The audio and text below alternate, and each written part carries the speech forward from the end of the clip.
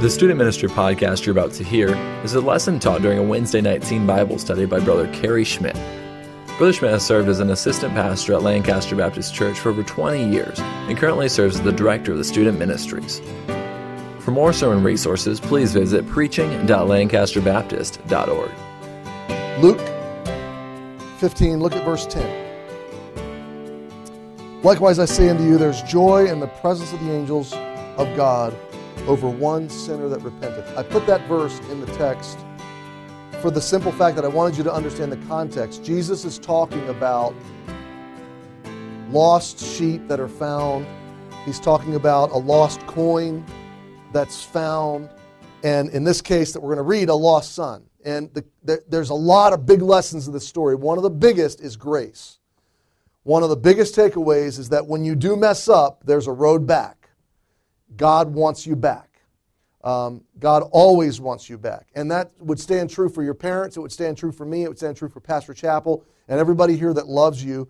I want to contextualize everything we're going to talk about in this series. A lot of it is preemptive. A lot of it is warning you about the factors that might draw you away into messing up your life. But don't ever forget the fact that this story is about coming back to God after you've messed up. Some of you are going to go out of this youth group and you're going to do exactly what I'm talking about tonight, and you're going to mess up. And the devil's going to jump on your shoulder once you've messed up and say, now you've messed up and you can never go back. And that's a lie. Some consequences you can never undo. Some damage and scars you can never erase from sin.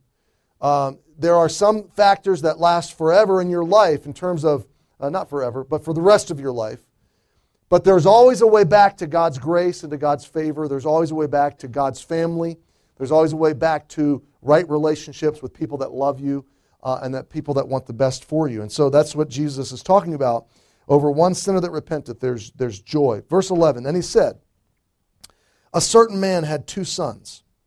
And the younger of them said to his father, Father, give me the portion of goods that falleth to me. And he divided unto them his living.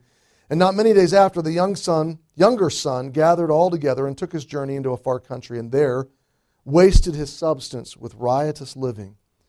And when he had spent all, there arose a mighty famine in that land, and he began to be in want. And he went and joined himself to a citizen of that country, and he sent him into his fields to feed swine. And he would fain have filled his belly with the husks that the swine did eat. And no man gave unto him. And when he came to himself, he said, how many hired servants of my father's have bread enough and to spare? And I perish with hunger. I will arise and go to my father, and will say unto him, Father, I have sinned against heaven and before thee, and I am no more worthy to be called thy son. Make me as one of thy hired servants. And he arose and came to his father.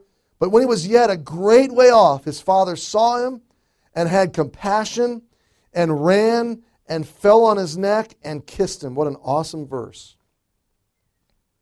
And the son said unto him, Father, I have sinned against heaven and thy sight, and am no more worthy to be called thy son. But the father said to his servants, bring forth the best robe and put on him, and put a ring on his hand and shoes on his feet, and bring hither the fatted calf, and kill it, and let us eat and be merry. For this my son was dead and is alive again.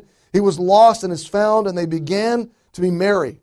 Now his elder son was in the field, and as he came and drew nigh to the house, he heard music and dancing, and he called one of the servants and asked what these things meant. And he said unto him, thy brother is come, and thy father hath killed the fatted calf, because he hath received him safe and sound. And he was angry and would not go in. Therefore came his father out and entreated him. And he answering said to his father, Lo, these many years I do serve thee, neither transgressed I at any time thy commandment. And yet thou never gavest me a kid, that I might make merry with my friends. But as soon as this thy son was come, which hath devoured thy living with harlots, thou hast killed for him the fatted calf. And he said unto him, Son, thou art ever with me, and all that I have is thine. It was meet that we should make merry and be glad, for this thy brother was dead and is alive again, and was lost and is found. Let's pray. Lord, we love you and we thank you for the opportunity we have to gather together in senior high Bible study. And I pray, God, tonight that you'd help us to have soft hearts. I pray that you would work in our hearts and begin to teach us from this story over the next several months, that we would learn how this young man messed up his life, and when he did, how he came back, and what happened when he repented. And I pray that we would hold these lessons in our hearts, and I pray that they would be preventative in keeping us from going off into sin and forsaking our faith. But for those that do go and mess up, I pray that these lessons would stay with them and that they would remember that there's a path back. And we pray that you'd bless our time tonight in Jesus' name. Amen. You can be seated. I got a letter, an email. I want to read it to you. And this came to me a couple years ago. It came to me from a young lady who grew up through our youth group. You would not know her. This was years ago. And she sat in Bible study. She sat in Sunday school. She sat in senior class. She came to spring banquet. She went teen soul winning. She grew up in a Christian home. She was placed on a strong foundation. And to know her, you would have thought she's going to do well. She's going to graduate from high school. She's going to go off and pursue God. And she's been given everything she needs in terms of provision and God's truth and God's word. She's saved. She's experienced God's grace. She has a Christian home. Her parents love her. Her parents have stayed married. She had everything going her way. And this is what she wrote to me some years after high school. Hi, Brother Schmidt. This is, and she put her name. I know that you've been going through a lot. This is right at the beginning of my cancer, I believe, that I received this. And I've been praying for you and your family.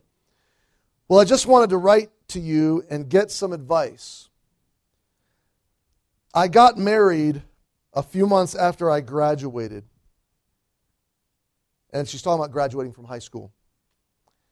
She moved away shortly after she graduated from high school. Her family didn't move away, but she did. She left home. Well, I just wanted to write to you and get some advice. I got married a few months after I graduated, and I did things completely the wrong way. After I got married, I learned that my husband had slept with prostitutes while he was overseas, and that was all he had ever been with. I found that out after we had been married over a year. I was heartbroken. But what else could I expect? I did the wrong thing by marrying him. I was away from God, and I didn't want to listen to anyone or what anyone had to say. My husband didn't grow up like me at all. All of his family are drug addicts and alcoholics. Well, I'm trying to get back into an independent Baptist church. I realize I need it, and that what you taught and what my parents taught me was true all along. You weren't just trying to keep us from having fun, you were trying to help us. And now I realize that, but it's too late. My life is ruined. I want you to hear what I'm about to read to you. Every day, I want to leave my husband. Now just think about this. This is a young lady that sat in Bible study. I have a letter by a young man, exactly the same kind of stuff. He sat here. He came in and laughed with his friends. She came in and laughed with her friends. They probably didn't want to move up to the front either. Nobody ever wants to move up to the front. I don't hold that against you. It's a hassle, I understand that. But I want you to just think about this. Just play the video, play the DVD in your mind. This girl had a great future. None of this had happened when she was where you are right now. She left home and she ran from God as quickly as she could. She did exactly what this young man in this story that we just read did. She couldn't wait to get away. She was sick of me trying to keep her from having fun. She was sick of what her parents tried to tell her. She had her own way figured out. She knew what she was going to do, and she knew it was going to go the way she thought it was going to go. She knew in her mind, her imagination, how it was going to all play out. And by the way, she never imagined any of this. She never imagined that the guy she fell in love with was the guy that she found him to be. He totally conned her. Now, would her dad, you guys help me out here, would her dad have known this was the wrong guy? Yes or no? Oh, yeah. Would pastor, would those of us that loved her and taught her in Sunday school, would we have known this was the wrong guy? Yes or no? Absolutely. It would have been as clear as day to us. Why? Because that's what we do. We help people navigate life, and we could have seen the warning signs. This guy is not a Christian, or this guy doesn't believe what you believe. He doesn't have your values. He's lying to you. He's obviously got a past. I mean, it would have been as plain as a billboard in front of us, but to her, that was all blinded because she was in love. And she was needing acceptance and needing this dream to be real, this fantasy to be real. Basically, she was under a delusion. We're going to study that about 7 weeks from now. There's a phrase in this story where the young man, it says, when he what? Came to himself. So basically, from the first verse of the story to that verse, this guy's not seeing the truth. This guy's under a delusion. He is deceived. And that's what happened to this girl. And so now she's at this point where she's married. She's away from God. She's away from her family. She's away from everybody that loves her. And the guy she's married with is a total loser. And she says now this is the guy she couldn't wait to be with. This is the guy she couldn't wait to marry. And she forsook everything for him. Every day I want to leave my husband. Listen to this. He's constantly lying to me. He's constantly doing bad things. I'm pregnant now. I want you to stop and think about that. What kind of father has she given her baby? What kind of hope does this new child have? What's he going to be born into? This girl's delusion and her straying at 17 and 18 now isn't just wrecking her life. Now she's got a baby. And that baby's got a father who hires prostitutes and lies and cheats. This is what she says. I'm pregnant now, a little boy, and I'm terrified. Do you remember when we found out we were expecting Lance? Were you terrified? I can't imagine. Brother Bowler? Were you terrified? I mean, I understand there's a spiritual terror, to becoming a parent. But that's not the terror she's talking about. You guys realize the happiest day of your life, other than salvation, should be the day you get married. And next to that would be the day that you have your first child. This girl is now married. And where she should be in life is just growing in a relationship with her new husband. And, oh my goodness, we're going to have a baby. We're starting a family. This is wonderful. And it should be tears of joy and calling the parents to explain you're going to be grandparents and I can't wait. And, oh my soul, this is so wonderful. And now her emotion is, I'm terrified. A little boy and I'm terrified. What do I do?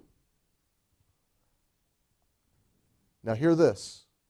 I want my son to be raised the right way. Interesting. 2 years before, she didn't care that she was raised the right way. All of a sudden, everything's different now. A year or two out of high school, suddenly she's away from all that she knew, all that loved her, all the truth she was given. Now she's destitute, neglected, abused, bringing a child to this world, and now she says, I want him to be raised the right way. Wow. Now she cares. Now things matter. Now all the stuff that she wished she had kept and listened to from Sunday school and Bible study and church and youth conference and camp, now it's all valuable. I don't want him to see his daddy sinning and cheating on me. I can't leave, and my husband knows that. Please give me some advice. Thank you. And she signed her name. Dude, what do you say to that? Brother Chappell, I got that email. I'm like, what do I say to this person? After I got the email, I found out she was being abused. She was being hit, cursed at, that it was more than she had put in the email.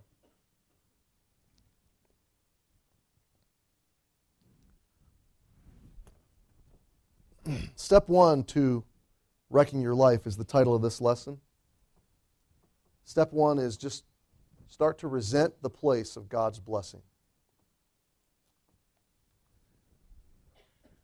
And I want you to hear this and look at this statement on your screen. I think it may be on your outline as well. A lot of people wreck their lives in their youth, and then they spend their latter years putting it back together. Now, praise God that people do come back to God. I'm for it. I'm all about it. So is God. No matter where you go in life, no matter what you do, you ought to be a part of a church that makes it easy for people to get right with God, because God makes it easy for people to get right with Him.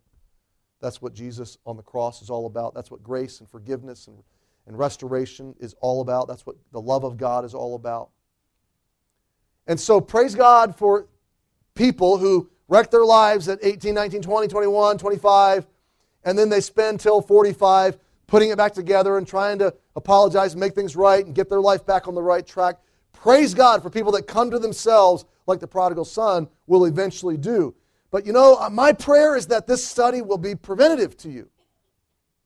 Because you are all in your youth, and none of you, not one person in this room has wrecked your life yet. Not a single teenager has wrecked your life. Some of you are headed there. I don't know who you are. You probably know who you are better than I would in terms of you know your own heart and you know where you are with God. I don't know where you are with God. But I want you to have this context. A lot of people experience this story. This is their story. I really blew it, and now I'm 30, and I came to myself, and I realized how bad I blew it, and I even blew it for my kids, and now I got to try to put it all back together.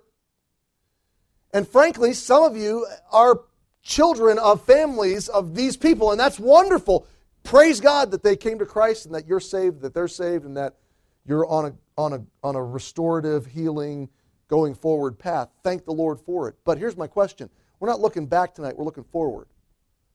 So I don't know what your grandparents did or what your parents did. And some of you I'm talking to have Christian parents, godly parents. Some of you don't have any parents. Some of you have one parent. There's all kinds of people in this room. But I'm not talking about what they did. Let's turn around now and look forward. And let's think about you at 15 and at 17. And let's ask the question, what are you going to do? Is this going to be your story? Are you going to wreck your life and then spend, for the next 10 years, wreck it and then spend a lot of time putting it back together? Because my mission in youth ministry is to help you avoid that path.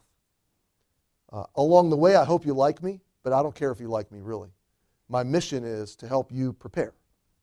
My mission is to help you get ready and to avoid the path that this man is about to walk. I want you to write this down. It may be in your outline already. The prodigal. The word prodigal, by the way, before I put this up here, how many of you know what that word means? I'll be honest with you.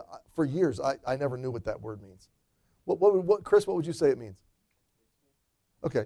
I always thought, I didn't know, when I was your age, I didn't know if the prodigal was the dad. The prodigal son. I never knew if that was an apostrophe S on that, or if the son was the prodigal. And so, and then it occurred to me one day, wait, that word's not even a Bible word. The word prodigal is not in the Bible.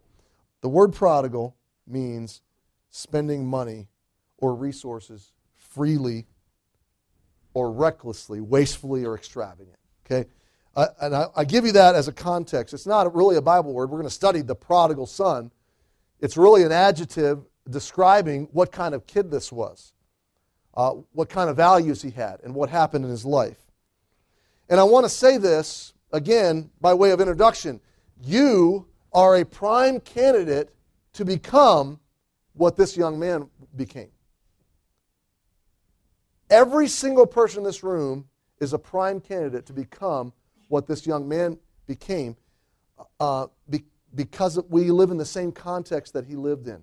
Before we look at him or his dad or his brother or the people that he partied with or the pigs or any of that other stuff in the story, I want to look at the place. I want to look at where was this young man in life? What was going on in his life before any of this happened? And the first thing I noted from this, and this is the first point in your outline, is that God blessed this young man with security. God blessed this kid with security. And I want you to look at it in verse 12. Verse 11, a certain man had 2 sons. The younger of them said to his father, Father, give me the portion of goods that falleth to me. And he divided them his living. So what I see in this verse is a faithful father. I see a comfortable home. I see security. I see stability. I see a man who loved his sons. I see a man who provided for them. I see a young man who had eaten well and lived well. I see a young man who probably, though we know, and by the way, though you know the end of the story and I know the end of the story, let's just pretend we don't for a minute. This is a young man who probably never even saw a pig pen. He probably didn't even know what pigs ate.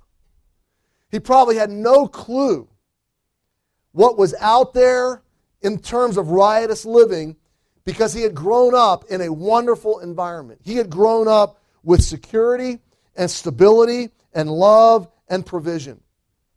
It reminds me of Deuteronomy 6. In fact, turn there if you will. Hold your place in Luke chapter 15 and go back to Deuteronomy chapter 6. And what you'll see in this chapter, this is the transition of a generation, and God is preparing for it. And He's saying to the parents, I want you to get your kids ready.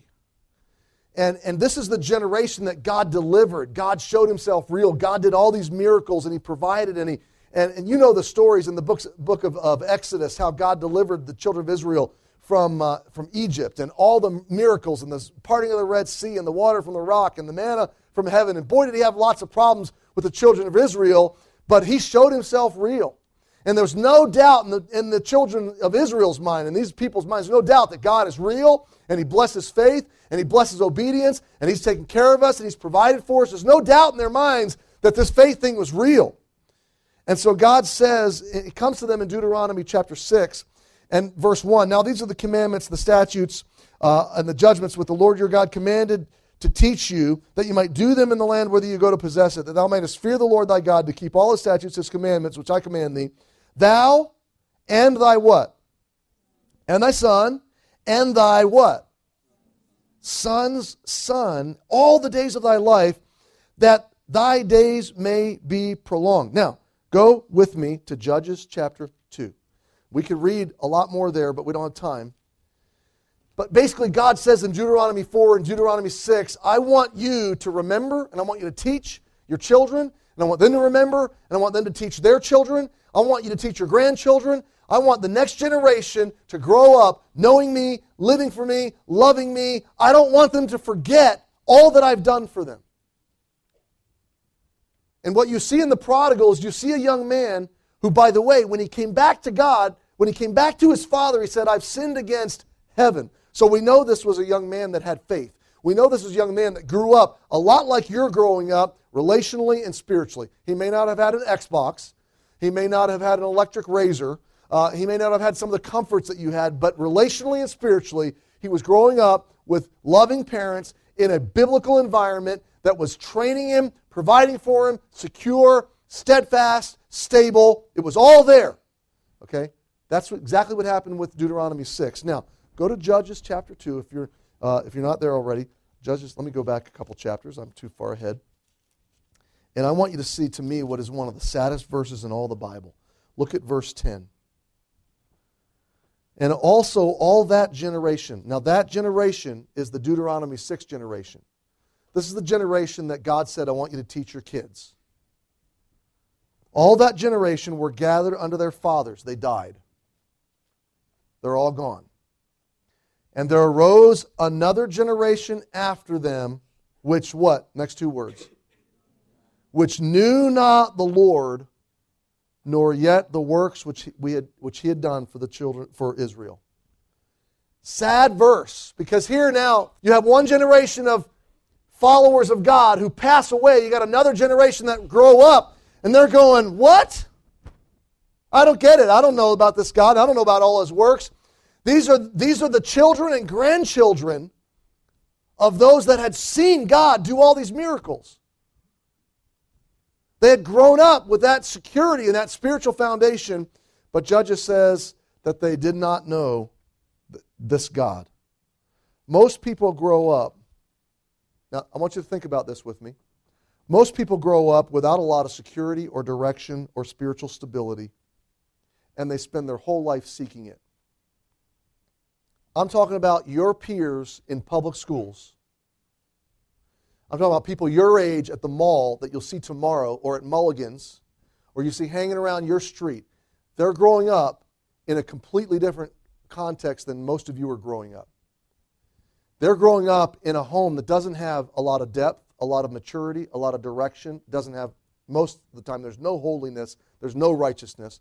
Most of the time, the relationships are non-existent, or if they exist at all, they're very fragmented and fighting and messy.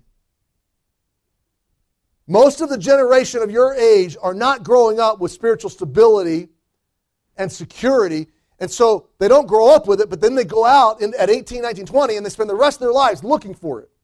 And they look for it in sex, they look for it in parties and friendships, they look for it in giving into peer pressure, they look for it through illicit relationship after relationship after relationship, and jobs, and then money and career, and they think that if I get enough education and enough income, if I can buy enough stuff, then I will have what I'm really longing for in my heart. Most of you are growing up with it in you already. You're standing on this foundation of love and grace and strength and security and truth. You know stuff at 17 and 16 and 15 that most of the people in the Antelope Valley at 50 and 60 don't even know. You could write stuff by memory. Wisdom could flow out of your mind at 15 that somebody 45 down the street from you, it's rocket science to them. You could take for granted the fact that you're being placed on an incredibly strong foundation of security. You are already where most people in life hope to be someday. I don't know if you guys are catching that. I'm not talking about financially. Obviously, nobody wants your income when they're 30. Okay?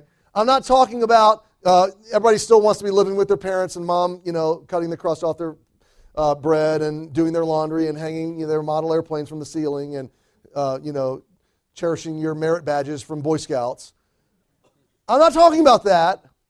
I'm talking about spiritually and relationally. Most of you know more about marriage right now in your life than people who've been married 10 and 20 years who don't know the Lord. Most of you know more about family right now. Just because of the Bible teaching you here at this place every week and the environment you've grown, most of you already have it. You've got this foundation, this place of stability and truth and depth that the world doesn't even get, and they long for it. You're already there, and maybe you don't even realize it. Silliest thing I ever hear is when a Christian kid says, I don't really want to be in the youth group, and I don't really want to be in a Christian school because if I'm sheltered, I'll be so far behind. That's the stupidest thing somebody could possibly say. Brother Isaiah is back here. He keeps saying, He and I have been going to elementary schools. We've gone to one elementary school twice, and we taught parents at this elementary school. And these parents, 50, 60, 70 of them will come in and sit down, we'll hand out outlines, and he translates for me because half of them are Spanish, and I'm talking, and I'm up there, and I'm saying stuff, guys, that you'd be like, Brother Schmidt, this is so boring. It's so ridiculously mundane. Could I have a coloring sheet, please? I mean, you would be so... And these parents are sitting there, Brother Isai, you're my witness, man. They're writing as fast as they can. They're coming up to me in tears afterwards. They're going, nobody ever told me this. These are 30 and 40 and 50-year-old people with families. I had a lady that came to me and she said, I learned more in the last hour. She said, I enlisted in a city-led parenting class for 8 weeks. I went every week for 8 weeks. I learned more in 1 hour in this class than I learned all of the 8 weeks combined. As we left the first time, I was telling that to Brother Isai, and he said to me, isn't it funny how that when you teach people the Bible, but they don't know it's the Bible, when you teach people the Bible and they don't know it's the Bible, it's awesome. But if you tell them it's the Bible, it's stupid. And that's all I did. The principal said, you can't talk about the Bible, you can't talk about the church, you can tell them where you work and you can get up and teach. And I said, great, I'll do it. I was quoting Bible verses. They didn't even know I was quoting them because I wasn't saying the Bible says. I was just quoting them, you know. And I'm teaching them principles that are all biblical. It's kind of sneaking up on them, you know. And they're, oh, this is amazing. Why doesn't anybody teach this stuff? I'm just telling you guys, you have been given the same kind of stability that this young man had. The place of security is an optimal place, listen, for God to be forgotten and for gratitude to die. This is important. Turn page. The place of security. Now that you turn the page, look at the statement with me, okay? Why do I say you're a prime candidate to be a prodigal, and so was I, and so am I? Brother Schmidt, you're 43. So am I. I'm not too old to do something stupid. I preach to me when I'm preaching to you. The place of security is an optimal place for God to be forgotten and for gratitude to die. You can just forget what you have and you can cease to be thankful for it. So the prodigal was given security. Second thing I wrote down is that God blessed the prodigal with provision. Provision. Verse 12, he goes to his father and he says, give me my substance. Give me the portion of my goods. It tells me that this kid had a lot. It would be like you going to your parents tonight after church and saying, I want everything that's mine. I want my comforter set, my lamp from my desk. I want everything that's in my desk. I want my books. I want my Xbox. I want my Wii. I want my iPod, my phone. I want my laptop. Whatever you've got that you think is yours, that's kind of what this young man did. And it reminded me as I was studying this that this kid had stuff. His parents had stuff. In fact, in verse 13 and 14, apparently it was enough in his mind to live off of for some time. When we come to verse 12, we find out that his father has many hired servants. How cool would that be? This kid grew up well. He was taken care of. And by the way, you might be saying, well, my parents don't have many hired servants. You are their hired servants, right? My allowance, I'm a hired servant. Here's what I want to tell you. The poorest family at Lancaster Baptist Church is wealthy by the world standards, by the global standards of the world. Not long ago, my brother and his family moved to Guatemala. My brother was doing very well. He was in the mortgage industry. He lived outside of New York City. He had 5 acres, built a beautiful home. Every kid in his family had a separate bedroom. They had quads. They had fun. They had stuff. They were doing very well. And one day, my brother just got under conviction, he and his wife, and they love the Lord. They're a little different than I am philosophically, but they love the Lord. And I'll tell you what, I could not argue with their faith that they expressed in what I'm about to tell you. He's my youngest brother, and I'm really proud of what he did. He and his wife said, you know what? God's calling us to leave it all. And they sold everything they owned. I mean everything. They sold their house. They sold their cars. They had paid off stuff. They sold every possession they had. They had garage sale after garage sale. What they couldn't sell, they gave away. They literally, if they come back to America, they have no place to live. They have no earthly possession in America. That nobody's holding a car for them.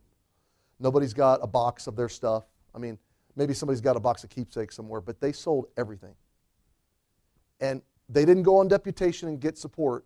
Nothing. They just left the country and moved to Guatemala. This was about 3 or 4 years ago now. We were actually scared for them. I'm like, what are you doing, Mark? What in the world? I was hoping he'd go to churches and get support. I mean, how are you going to live? If you don't have any support, what are you going to do? They moved down there. They found a place to live. They lived off some of their equity and some of their savings because they took all that they had sold and saved it to live off of until they could get down there and establish a living. And they had a few friends, not many, but they had a few friends that jumped on board and helped support them and began to help them. And now what they're doing down there is they're leading people to Christ, which is pretty cool. They are building a school. This is 3.5, 4 years later now, but they've managed to buy a 10 or 20 acre parcel of land, and they're literally building a $500,000 school. And God's providing just 1 week at a time, and they're getting checks from places they never knew. People are finding out about them and sending them, here's $50,000 for your school. It's like, oh my goodness, God is just making a way. It's amazing. But they're down there doing stuff like they're educating kids and they're raising chickens and giving them to people because people don't know where their next meal is going to come from. And so if you can raise a chicken and give it to a family, that's a couple meals probably. They're helping to provide fresh water. They're helping to dig wells. Now, I got to thinking about the fact that somebody down in Guatemala has got to wake up in the morning, take a bucket, walk down a path, and get their water for the day and bring it back to the house. And that's their water for the day. If they're going to bathe, they use that water. They go make another trip. If they're going to drink something, that's what they use. If they're going to make something or wash something, that's their water. And it's not flowing in their house or even near their house. It's like in a central place where they got to go and line up and stand in line with everybody else in the village and work to get their water. And I got to thinking about my house or your house. And I think you ought to go home tonight and count all the places that water flows from your house.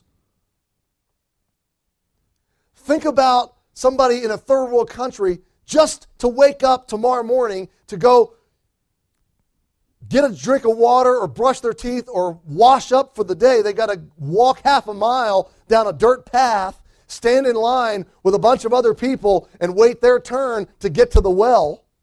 And if they're a little kid, God help them. Somebody's got to fight for them to get them to the front of the line.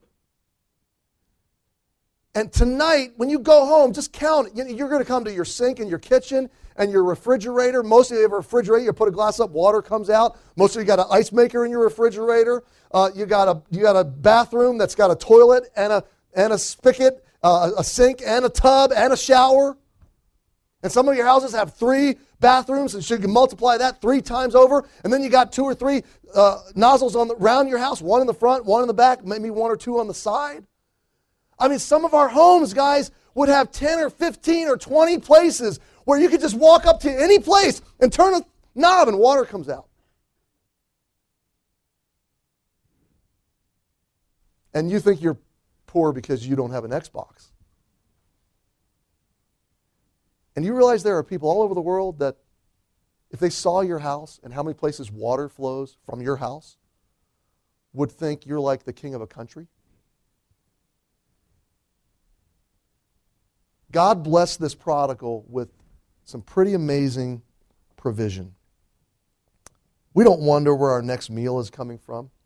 You don't wonder where you're going to get a drink of water or whether you're going to be able to take a shower in the morning. God's given us a lot of good gifts. And I want you to see thirdly, and I got to wrap this up, God was forgotten, gratitude died, and resentment grew. This whole story starts with a kid who was very much like you in his place in life. He had a family that loved him. He had spiritual, relational security. He had physical provision. He didn't worry about what to wear, what to eat, what to drink. He was really well taken care of. And that's the platform from which the whole story unfolds. Why did I start tonight by saying you're a perfect candidate, you're a prime candidate to become a prodigal? Because everybody in here is pretty well loved and pretty well taken care of, which makes us all really good candidates. Now, there's a few people in here that haven't been well loved and haven't been well taken care of. And they've come to the Lord and are growing in His grace and can't wait to stay faithful to God for the rest of their life. The least likely people in this room to run from God are the ones that God has rescued out of that situation. You know who I see run from God? The people that God took the best care of. That's pretty sad. Thank you for listening to this Student Ministry 127 podcast. For more sermon resources, visit preaching.lancasterbaptist.org, and for information about West Coast Baptist College, visit wcbc.edu.